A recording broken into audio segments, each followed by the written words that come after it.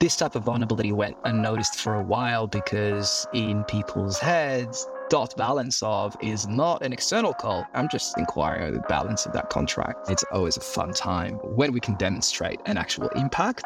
And in a lot of cases, you actually can, right? Because you're relinquishing control or the execution flow to an attacker-controlled contract. Scraping Bits is brought to you by the following sponsors. MEV Protocol. Maximize your ETH staking value with MEV ETH, exclusively on mev.io. And Composable. Execute any intent on any chain, coming soon to mantis.app. That's mantis.app. And Fastlane Labs, the only MEV and intent-centric team that has a daily deodorant application rate of over 68%.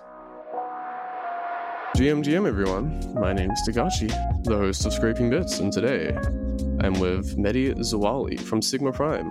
How's it going? Hey, Tagachi. Doing well, thanks. How are you? Yeah, pretty good. Just touched down in Australia, where we are based.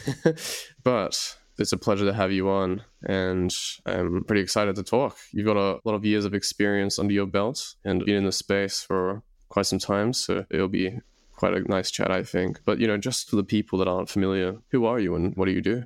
Sure. My name is Mehdi. I'm a co-founder and director of Sigma Prime. Sigma Prime is a blockchain security and research firm incorporated here in Australia, as you pointed out, but have been operating globally for a while now. The company is about 7 to 8 years old, and we provide security assessment services to the blockchain ecosystem. Lots of smart contract security reviews, as you can imagine.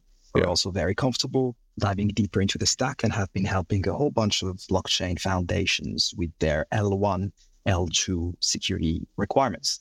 So we work very closely with the Ethereum Foundation, Filecoin, and a bunch of others, and we help them ship more secure blockchain software. That's kind of half of what we do. The other half is the development and maintenance of Lighthouse. Lighthouse being the Rust Ethereum consensus client. It's currently responsible for about 35% of all Ethereum blocks, which is exciting, scary at the same time, but it's fantastic work delivered by that side of Sigma Prime. Obviously been quite instrumental in making the merge happen. Lighthouse is a really fast Ethereum consensus client. It's written in Rust. It's free. It's open source. We see it as a public good, meaning that it's not directly monetized, and we're basically paying our bills thanks to the generous donations of the Ethereum ecosystem. Very interesting, a very broad array of different disciplines. It's not easy to write a consensus client and, doing all this other stuff from like security to software engineering, right? So I really am interested in the early stages of Sigma Prime and also the toughest time you've had during the beginning of it. Because obviously starting a company and being around for 7-8 years is not a normal thing. And, majority of startups fail, right? So it would be very interesting to know about that. Sure. So we started as a group of friends, really passionate about Ethereum, running the Ethereum Sydney meetup, rocking up at all these fortnightly meetings and explaining what we've learned during the past 2 weeks. We, as a result, started getting a bunch of requests for advice. This was back in 2016, so kind of like the beginning of the ICO craze for those of us who have been around since then. It was like, first couple were like, yeah, for sure, we're happy to help, spend a bunch of time working on designs and tokenomics and whatnot. And after a couple of months, we realized that there was an opportunity here that we could probably be charging money for that advice. And this is how Sigma Prime was formed. At the very, very early stages of the company, we were like a consulting shop for the blockchain ecosystem, right? We weren't positioned as a blockchain security player exclusively. So we were happy to help out on various design projects. Probably safe to say that all of them were ditched or canned at some point. A lot of proof of concepts back then for those who were around, all the banks started experimenting with the technology and sort of asked us for a bunch of advice and input. But my background is in information security, cybersecurity. So prior to starting Sigma Prime, I was a penetration tester for a large organization. Gave those guys 6 years of my life. So I was basically, finding bugs in my clients' websites, mobile apps, infrastructure, and so on. So I've always been really, really passionate about the InfoSec side of things. And very early on with Sigma Prime, I kind of realized that after reading Martin Swende's blog post. So Martin he is a legend. We owe this person so much, yet he's not very well known, I guess. He is part of the Go Ethereum team and was the security person for Ethereum for, like 4 or 5 years. So he's found a whole bunch of very, very intricate bugs very early on, affecting the EVM, affecting smart contracts built on top of Ethereum back then. And I stumbled upon his blog post and I remember being like, oh my God, this is the thing, right? All these people are going to start writing smart contracts. There's so many foot guns. What can we do? People need help. Otherwise, this is just going to be chaos. And surely enough, a few weeks after that observation, the DAO hack happened. So the DAO hack, probably safe to assume that most listeners have heard about the DAO hack. For those who haven't, this is the event that essentially resulted in the existence of Ethereum Classic, the chain. So yeah, it was a massive realization that there was a big need for security assessment services in the space. And as a result, we've decided to position ourselves accordingly and started providing security assessments first to the local scene here in Australia. Worked with a bunch of projects. Horizon State is one of the very early DAOs we reviewed. They provide a voting system. Second domestic client was Synthetics. So Kane Warwick, founder of Synthetics, used to come to all these meetups, and he was building Haven back then, was the name of the project, and he got surrounded by a few Solidity developers and needed security assessment services. So it kind of started domestically and then made a name to ourselves. We wrote the smart contract security section of the Mastering Ethereum book. It's a very, very good book, probably a bit outdated now, but it was written by Andreas Antonopoulos and Gavin Wood. These gentlemen reached out to us and said, hey, we have a smart contract security section in our book, but we've just realized that you've basically written all of it in your blog post. Can we just copy your blog post? Obviously, very, very happy with that. So I guess that helped establish us as a security assessment provider within the space. And bear in mind, back then, this is like 2017, maybe early 2018, there weren't many Solidity security people out there. There's this ETH security Telegram channel, which has now about 2,000 or 3,000 members. When we were added to that channel, I remember I was person number 21 to be added. We were all just kind of figuring it out back then. No one really knew what they were doing. It was fun. It was a lot of fun, a lot of camaraderie and a lot of respect between various people involved. Yeah. So what was the toughest time of building Sigma Prime during the development of it or even now? Yeah, that's an interesting question. To be transparent, one of the toughest times we've had was when we had to part separate ways with one of the co-founders. So Sigma Prime was started by 4 friends, only 3 remain in the directorship and the ownership of the company. So it was a pretty difficult time because of the friendships involved. But safe to say that Sigma Prime's done a good job recovering from that challenge. And there's a lot of things that we can be doing differently, lots of input that we listen to internally, externally. I think it's safe to say that we're quite proud of what Sigma Prime has become, and we look forward to developing it in coming years. Yeah, new fuzzing and auditing of clients on top of smart contracts. And a lot of people, I don't think, actually use dynamic analysis, stack analysis, or even prioritize it. I don't think there's actually tools that are good enough to replace the manual analysis. But if done correctly, it could realistically replace them. But obviously, that's a bit far in the future, a bit far-fetched. But what do you think is really missing from current tools? Very good question, particularly from the perspective of fuzzing or fuzz testing. We're huge fans of fuzzing here at CKP, I must say. I am a big fan of the technique and have been applying it since we started to various projects, including Lighthouse, by the way, which we fuzz internally and help surface some sometimes nasty bugs that our own developers can slip into the code. One of the things that's very difficult with fuzz testing is carefully crafting your inputs, or essentially instructing your fuzzing engine to comply with a certain grammar. And I'll explain it in a bit. What this entails essentially is when you're fuzzing a function, say a function that processes blocks, right, in the context of an Ethereum consensus client or an execution client, all these software consume blocks. At some point, they have to process them. Most of them have So yeah, fuzz testing or fuzzing is something we're huge fans of here at SIGP. We've been using this testing technique over the past few years, targeting a whole bunch of L1s and L2s, and it's been a very, very fruitful testing technique. There's a bunch of challenges with fuzzing.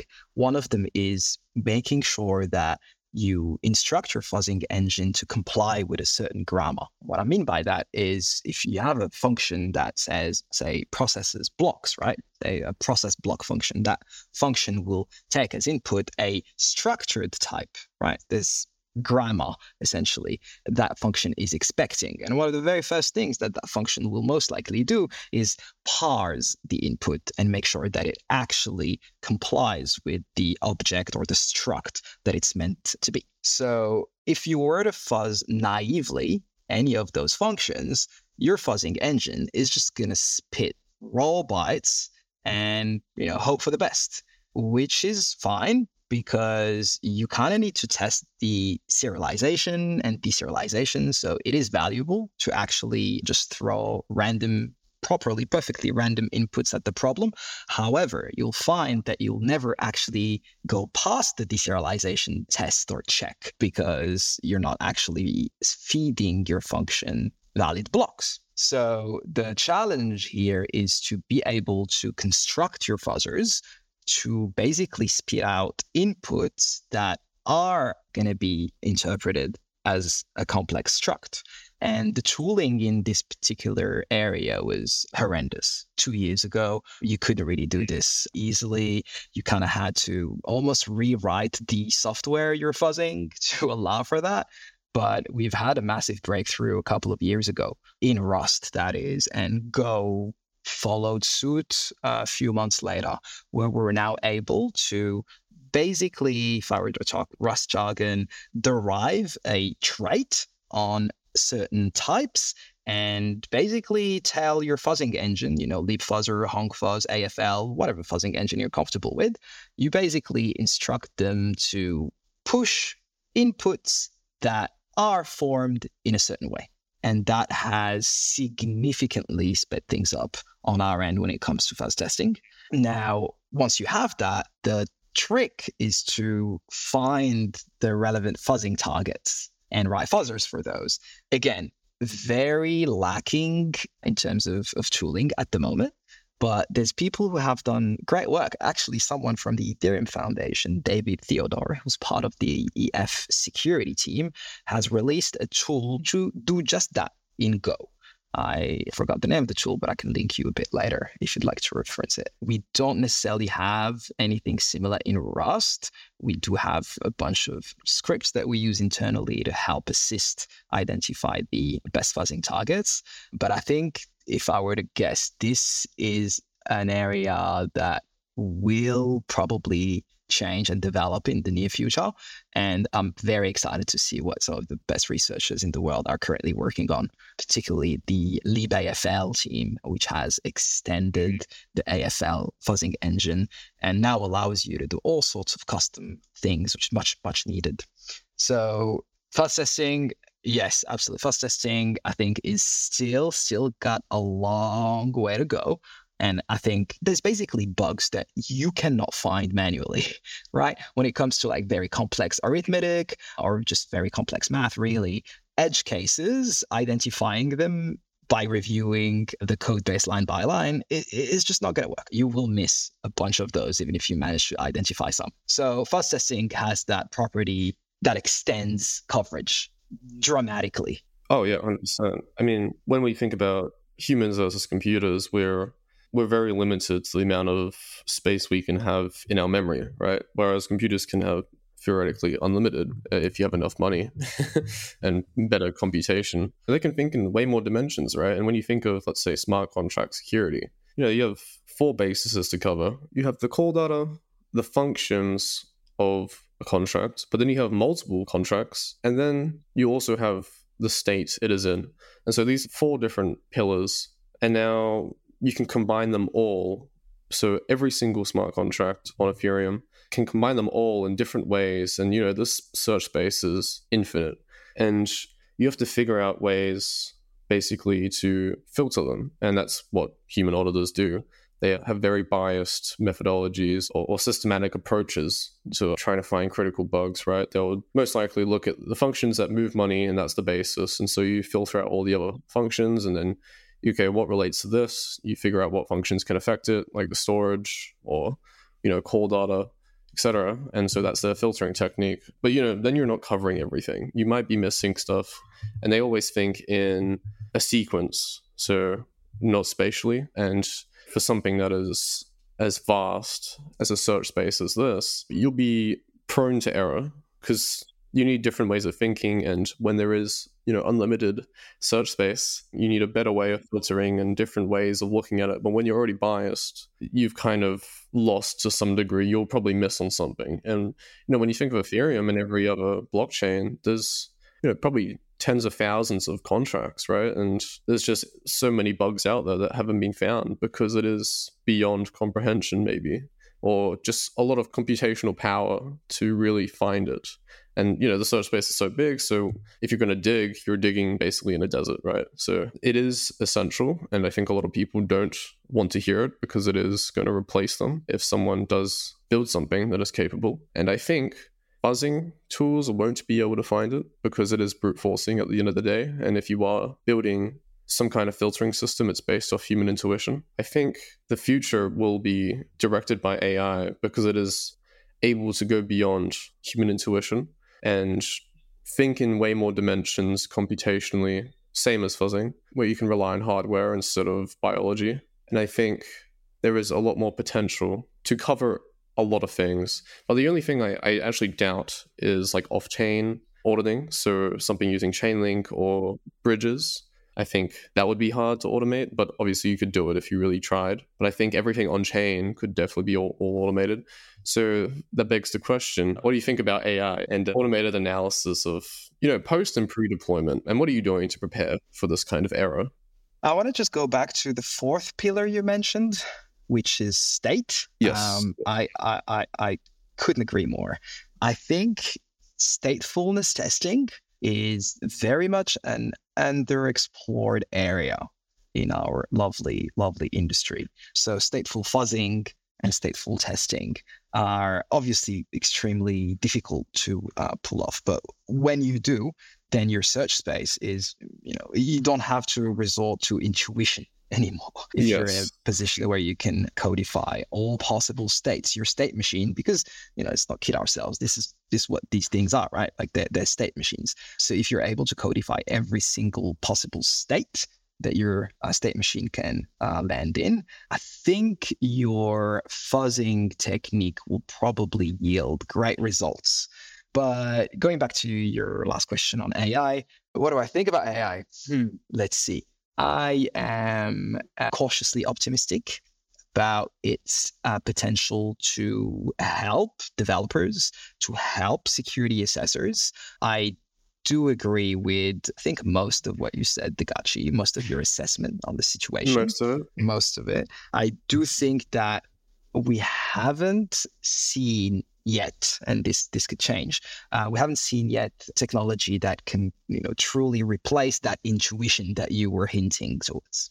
And to me, that's key, right? If we can replace that intuition with a machine and have the certainty that all the possible previous learnings and previous exploits are incorporated in the model, then perhaps. I do think that I do agree with the off-chain assessment. And I do think that for the EVM specifically, I think we're due to see very soon a massive disruptive tool that will leverage AI purely for EVM bytecode. I think when it comes to, off-chain security, so Rust programs, Golang programs, I don't think we're there yet, because most of the time these things aren't spec'd out the same way smart contracts are specified, right? So I think if there is this, potential superpower AI that will replace EVM auditors at some point, we will see a tool that will work combined with a spec language.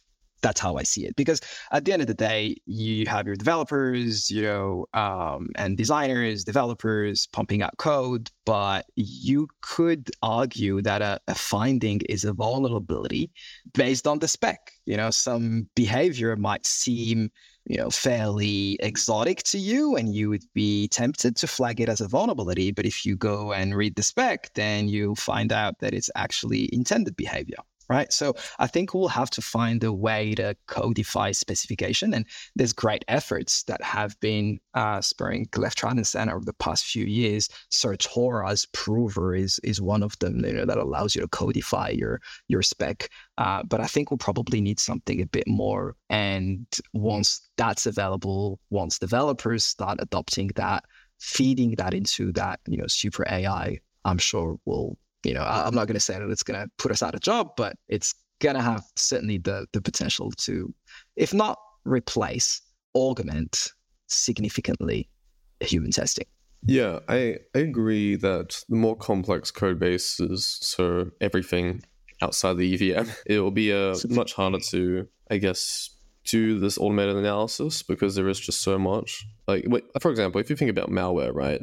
It's just so much out there, so many different changes. Like, you can have multiple languages embedded for this malware, and so that's in itself very difficult to automate, because then you're dealing with multiple languages, multiple kind of VMs or executions, and that world seems very difficult. Yeah, except and the level of obfuscation that you can probably integrate in your programming, is probably going to be able to defeat any AI for the foreseeable future. However, if you are trying to do this in the EVM, you're obviously bound by gas and things like that. You're bound by the VM, the language, abilities. That's why it's such a perfect environment. Yeah, I could definitely see a future where obfuscation on the EVM is just it's just not a thing. Oh yeah, anymore. But you just need like solid understanding of basically how it works, of the opcodes, and then you've kind of, obfuscation doesn't work. That's the thing. But thinking about the intuition, I think a lot of auditors perform symbolic execution in their heads, and it begs the question: what mutation method do they really think about?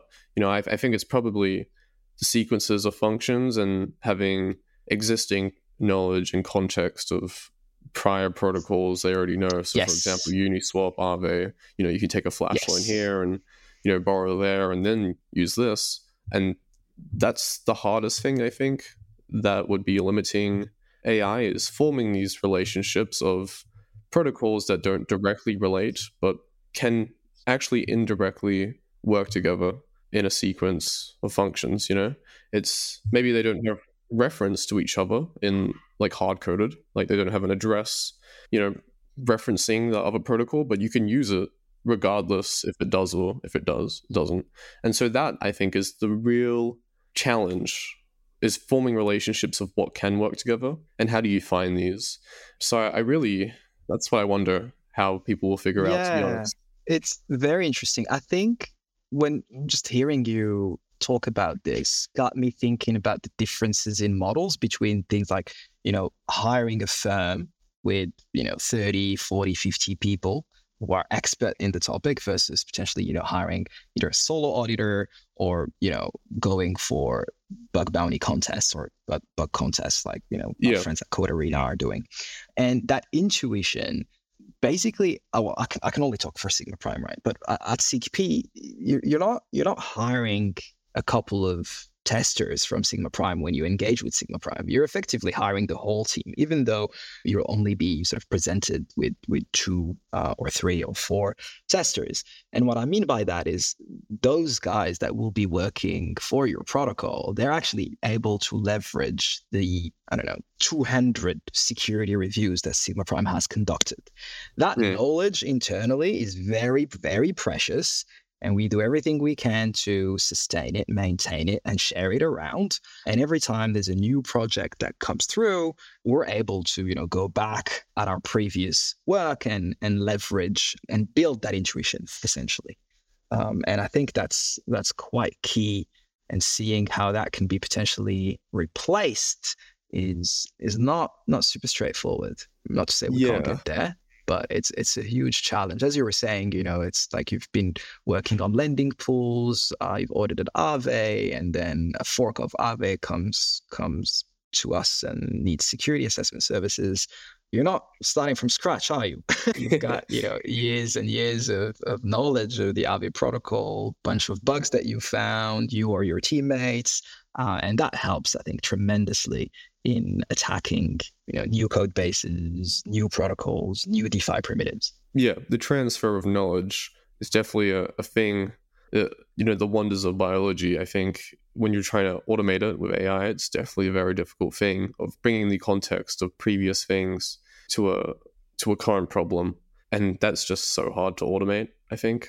But I think even, there is value in these bug bounties as well, because they are dealing with absolutely so many protocols. And when you're thinking about, securing a protocol and not getting hacked for, hundreds of millions or tens of millions of dollars, the only way you can really prevent it is if all the big protocols, so like, Aave, etc., and how they interact with, how your protocol can interact with these protocols. Because then you can think of, I guess, the function sequences of, I guess, unintended effect, So if you have your own internal exchange rate within your protocol and there is, a Uniswap pool, can someone just completely game it and drain it all if there's a massive arbitrage, or it just continuously is like a big arbitrage in some way, or can leverage a massive, borrowing pool to drain the entire LP of something else. It's the compose, right, of the nature of our ecosystem that will make these things potentially difficult to pull up. None of it, like if you were to consider each protocol in a sandbox, I think what we're discussing is probably already here, but it's the external calls, the potentially unsafe external calls, and the whole composability of our ecosystem that I think will make this a real challenge for researchers. Oh, 100%. And, I've done some analysis on some exploits in the past. My favorite being Pickle Finance. I think that was in 2020 or 2021. And, that was a very interesting one because it was very complex, and I feel like it was automated just because of, I guess, what they did in the exploit was kind of naive. So what was automated in your sense? Was it the identification of the vulnerability or the exploitation, or both? I would think both, because it is, I would assume it is, but it could be done manually. The only reason I think it was automated is because the creation of the exploit contract was there was an error in it. They generated two extra contracts that didn't need to be generated. So in total, they generated 6 contracts. So the main one being the exploit contract itself, but then 4 of them being a fake pickle jar, just to be able to swap them and basically move all the money. But they also generated another one, which was, I think, the debt, not the debt. There was like this wrapper, a fake token basically, and the balance of function returned an address instead of a balance. And then that was used to basically delegate call. That was really interesting because that is not something you would initially think of when looking at a balance of and making a custom contract in an arbitrary address. And it was very interesting because it was like 6 vulnerabilities, and if you didn't use all of them in a specific sequence, there was no exploit. And in a specific order, or there wouldn't be exploit at all. And that was really interesting because, that is not something trivial to think about in your head. Well, I think this type of vulnerability went unnoticed for a while because I guess in people's heads, dot balance of is not an external call, right? I'm just inquiring, balance of that contract. We've seen that unfortunately being put into some of the code bases that we've reviewed, and it's always a fun time when we can demonstrate an actual impact. And in a lot of cases, you actually can, right? Because you're relinquishing control or the execution flow to an attacker-controlled contract. So a lot of bad things can happen. But yeah, I quite like this one. Yeah, dot balance of what could go wrong. Yeah, it was very exciting when I saw it. I'm like, wow, this is pretty smart. And it makes you think. Just seeing the word balance of instead of the function selector, and thinking of how you expect a number, but in reality it's just bytes, and an address is just 20 bytes. So it brings this bias when auditing, and you assume a lot of things, which is great in some senses, but in I guess this computer sense of not having the idea that it can be literally anything because it is just bytes at the end of the day. It's interesting the word you used, bias, and I think that's critical. Trying to free yourself from any potential bias you may have before starting a review is extremely difficult to do, right? Oh, yeah, I don't even know if humans can actually do that, right? What we try to do at SIGP when we conduct security assessments is have some people do a manual review, and I'm talking about EVM here, EVM solidity code bases. So you kind of split your engagement team in two. Half of them are doing a manual review, inspecting the code line by line, making sure there aren't any known anti-patterns. And the other team is writing tests. But the way they write tests, so we use either Brownie but we can't do JavaScript here at SIGP. Sorry for JavaScript lovers on listening, but we struggle. We really struggle with JavaScript. So I have used Brownie for years, and very recently have made the move to Foundry Forge. And that testing team that's writing tests, either in Brownie or Forge, what we ask them to do is not to actually look into the code base just yet.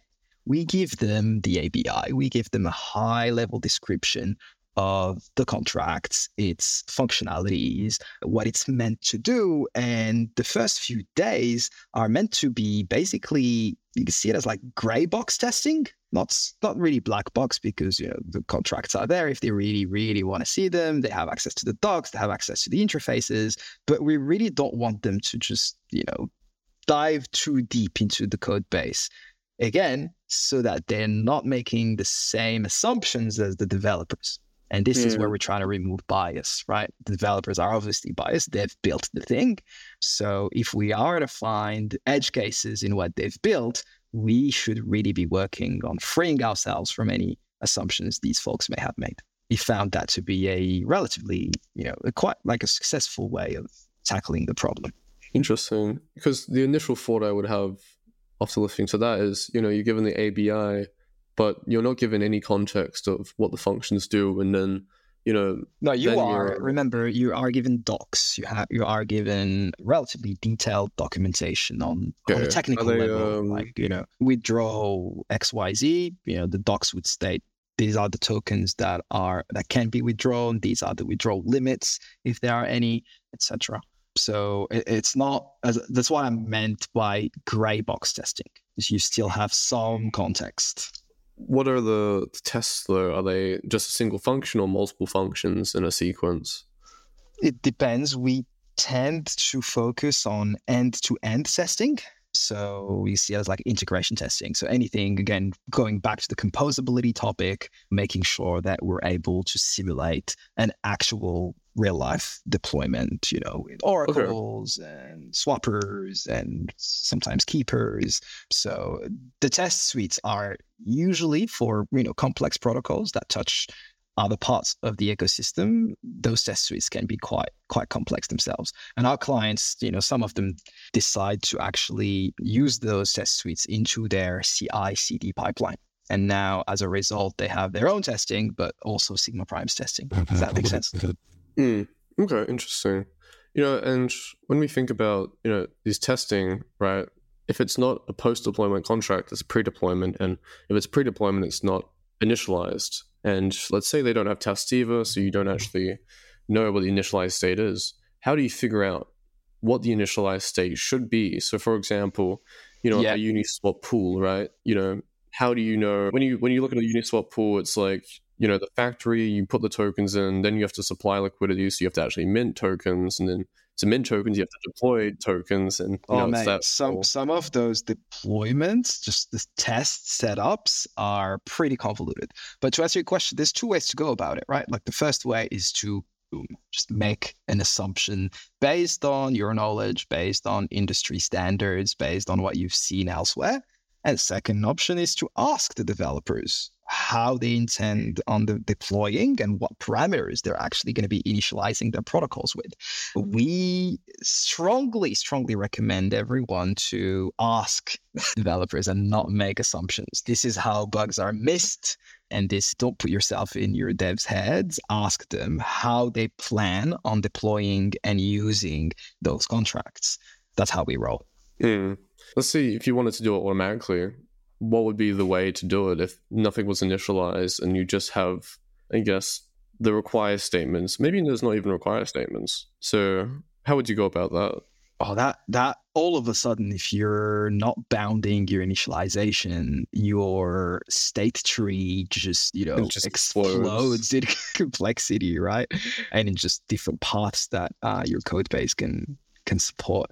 Very interesting question. Part of me would like to think that it's probably doable, like you just probably like an order of magnitude or 2 or 3 slower, because you kind of have to now, you've built your tests, right? But you now have to run them across all possible initialization scenarios, which is, just probably not realistic. I think one of the ways you could automate that is literally by, as part of your onboarding, your clients are about to use your new solution, your new AI-powered solution. They have to provide you with that initialization. I wouldn't necessarily worry too much about automating that part. I think, getting development inputs. Yeah, I guess a bit of a hybrid model for that part would be fine, actually. Yeah, interesting. I'd say so. I think it'll help. It will save a lot of time and effort. Yeah, I'm just thinking about like the bug bounty platforms like Code4 or anything else. They just provide the contracts pre-deployment. And it's like, okay, how do you initialize automatically? Instead of just doing, just static analysis on it of, oh, okay, this is wrong because it hasn't got a only owner. And so this is, but, the majority of the bugs will come from fuzzing, I believe. I'd say so. Yeah, so it's like missing a giant part if they don't initialize it. But we talked about fuzzing in clients, and I think in the past you've done the Near Foundation and also Ethereum client auditing. Yeah, but we've done a bunch yet. When we talk about the broader scale of security of blockchains, currently there's actually just a monopoly of builders, and the deeper you go into this ecosystem, you realize it's really centralized and not decentralized at all.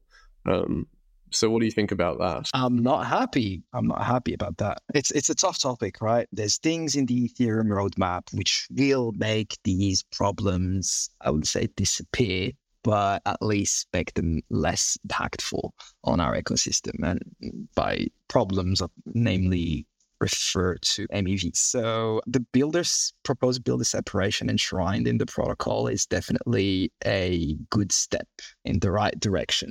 We are currently in the process of hopefully finalizing the research on that front, which would mean that the engineering work should hopefully kick off soon, probably January, February. We're currently very busy shipping 4844, EIP 4844, which will provide a dramatic decrease in costs of using L2s with the introduction of blobs.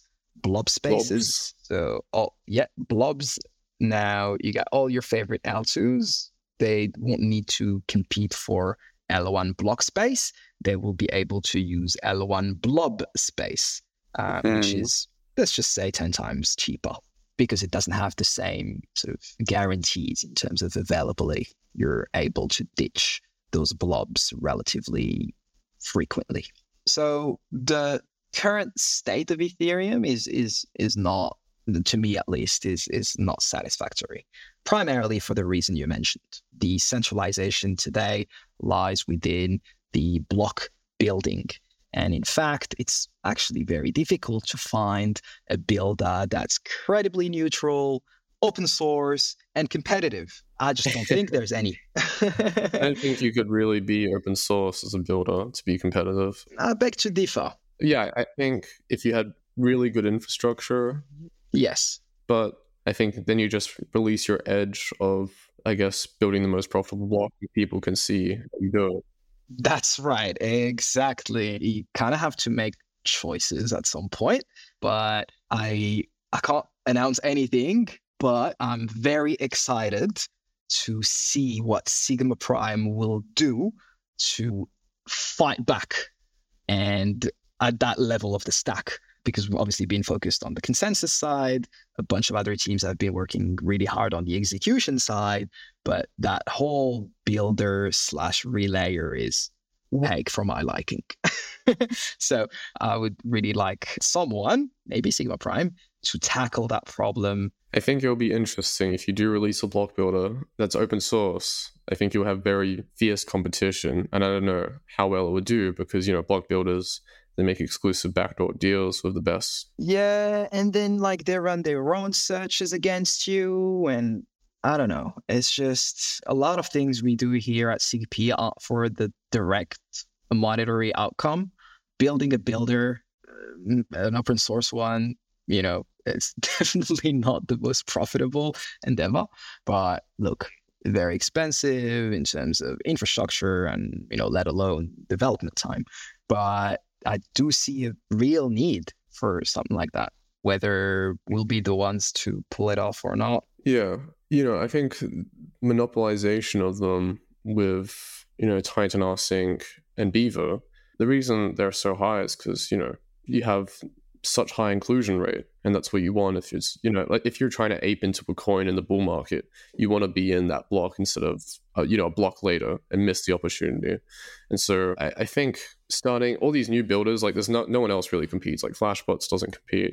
Conversations with some of the builders in the space, they will not be named. And I was really surprised, not so surprised to be honest, but they actually go and find where the Binance servers are located, and they do their best to try to be co-located with, the major exchanges. Yeah, it's a latency issue as well. Exactly. It's the high frequency trading game all over again.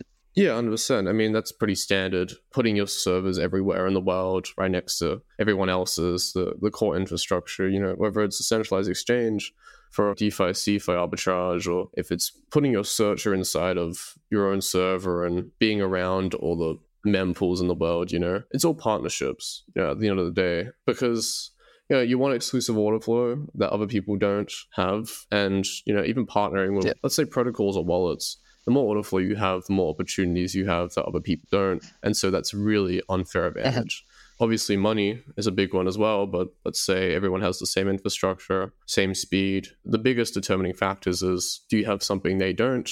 And the biggest ones is, how good is your profit algorithm and maybe your MEV searcher to generate more MEV opportunities that people might have missed in the block, which is, I think, what a lot of people do. And what deals do you have? So are you partnering with the best searchers and getting all their MEV? And then you get more Ethereum to bid in the gas auctions, right? And so then how can you lose if you just have all this money and all this order flow, best profit algorithm? You see that some builders are actually bad, but they just have a lot of order flow. It kind of cancels it out. And that's kind of what they do. And I think it is unfortunate that it's like this now. Hopefully it will change. I really don't know when it will change. PBS is the first step, and trying the proposed builder separation is, to me, really the first big step. And as to when, well, open development and all. Yeah. Because when we think about this in the grander scheme of things, what if a government comes in and then they start building their own blocks and censorship? All the big builders, they just start censoring or running anything. They can do whatever they want. They basically own it. Yeah. I think Vitalik recently gave a talk about different ways to potentially attack Ethereum, and going off the validator route is definitely not the cheapest. There's definitely other ways you can use to harm, sensor, Ethereum. And I think the key for the next few years is going to be filling those gaps and making sure that we're resilient to any scenario, really. We're definitely not there. Oh, 100%. And, it's not like we want Ethereum to get, attacked, because it is the basis of future monetary transactions. We don't want to be at the mercy of banks. We want to earn our money and not just get rugged. Yeah, I mean, counter argument to that would be we want it to be attacked. We want to stress test the thing now before it potentially holds trillions of dollars of value. This is true. Yeah, 100%. If there's any attack vector that us as a community aren't aware of, then, I can't wait for it to pop up. And, if we've got to go through a live exploitation again, yeah, then be it.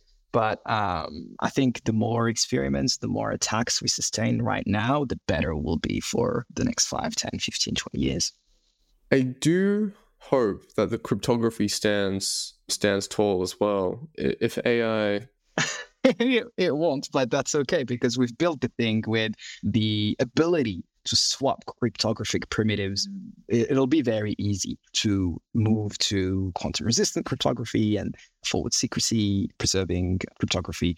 But the last time I spoke about EF researchers on this topic, they still think that we were a few years away still. We're not going to wake up this year or next year to an incredible quantum computer that will threaten the world as we know it. And if that were to happen, trust me, Ethereum would be the least of your concerns. Yeah, I think the only thing that can really get to that point is, again, AI. AI just seems like this de facto standard of like being able to do everything. And if you focus on it, you can really leverage it to do some really good, but also some very bad. I really hope it will help with architecture decisions, securing. I was reading this post about AI and the future of AI, and someone was summarizing the potential of this technology really eloquently, I think. So they said that we will get AGI when AI is actually able to discover new physics. Which I thought was quite interesting. It was not something that I really thought about. And the author of that particular post said, before we're actually able to do that, then we can't really call it AGI. So the current state of the technology, apparently, again, I'm just quoting this researcher, but they say that without a massive breakthrough, we're not there. With the current tools that we have, the things that we know, we are not expecting to find new physics models. Oh, yeah. Not to say that, we won't have, obviously, more breakthroughs in the near future, but as of today, that's not something within reach.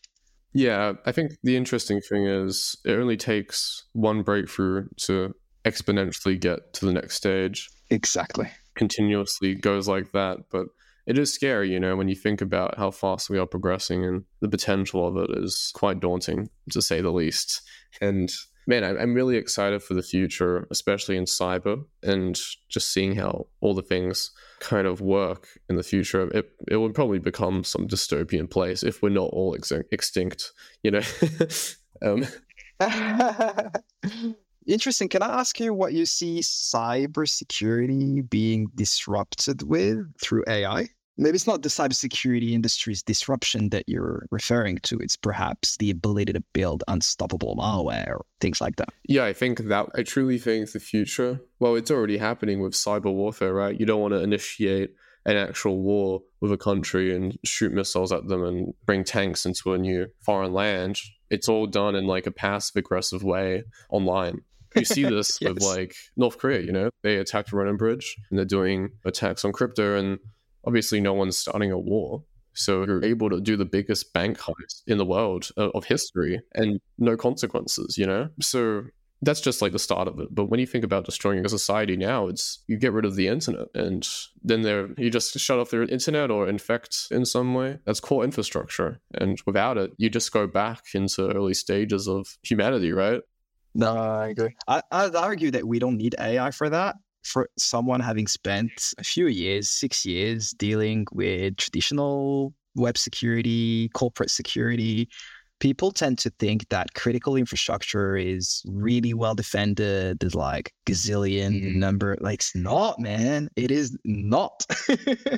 And I was really surprised actually when I moved to Australia to compare the level of maturity of certain industries with their counterparts in Europe. Yeah. God, are we behind? I think there was like a couple of years ago, actually maybe not even a couple of years ago, but the telephone companies and internet providers, there was an exploit where you just type in a certain URL and it just got access to everything, and that wasn't even... SS7 is broken. The telco networks that we know and all use today are all broken. And that's not even a secret within the telco security industry. The only thing that is sort of somewhat preventing people from abusing these vulnerabilities is the controls, the monitoring in place, and the redundancy baked into this core infrastructure. Otherwise... Oh, yeah. It's horrible, man. It's the deeper you go into everything, it's very surprising of what you find, because we always have these assumptions of, very critical stuff should be very safe and hard to get into. In fact, it's the opposite. I'd say so. It's just so weird to think about. But, in terms of AI, I think if in the right hands, this is the scary thing, because it only takes one person to really change everything. And that could be a good or bad actor. It's not like you can own a nuclear warhead in your apartment and now you have this control over a country, right? But when you think about AI, you can literally do it on your phone. It's pretty scary to think about. It's fundamentally different from any type of weapon ever built. So, with that, it's very scary of what can happen, but it's also very exciting of how things can change in the future for everything. Exactly. Again, I'm a cautiously optimistic person, so I tend to see the bright side, but not ignore the red flags. And I think that's my take for AI at the moment. I'm super excited about its potential. I do certainly acknowledge the risks associated with the technology. But look, cryptography went through that, right? Obviously, blockchain is going through that. Cautiously optimistic. I think we'll be all right. Hopefully. Why don't you get into AI as a final question? Oh, man, I've got enough work as it stands with stuff that we're doing at SIGP. But no, a lot of people have been playing with AI internally. Obviously, when, ChatGPT came out, the first thing was like, okay, I'm going to use this thing for my reviews. So, a lot of people have been augmenting their methodology with ChatGPT and the likes. Yeah, so I think probably safe to say that Sigma Prime will not get into AI product development anytime soon. However, we're very, very, very excited to leverage any tool that has the potential to make us work faster, make us work better. And AI, we see it as another one of those tools. I certainly agree that it's a lot more than just a technology, but very excited to see how it can potentially change the way we work. We probably won't build an AI-powered blockchain network just yet. Have an AI sentient on the blockchain, never dies. But man, it's been such a pleasure talking to you. And hopefully when we look back at this, we're not hiding in a cave from flying AIs trying to hunt us down. Yeah, exactly. Let's listen to this episode in like 5 years' time and see whether our predictions were right. Yeah, or we just cringe. I hope we'll still be around. But thanks for having me, Nagachi. Yeah, this was a great chat. Yeah, likewise. And hopefully we can do one in the future as well. Get a quick update and hopefully the world's a better place. But in the meantime, enjoy Sigma Prime. I hope some big things come out of the block builder. If you do that, not saying it's confirmed, but man, excited for the future and excited to see how you progress in your career as well. So thank you so much for jumping on and I'll talk to you later. Thanks for having me.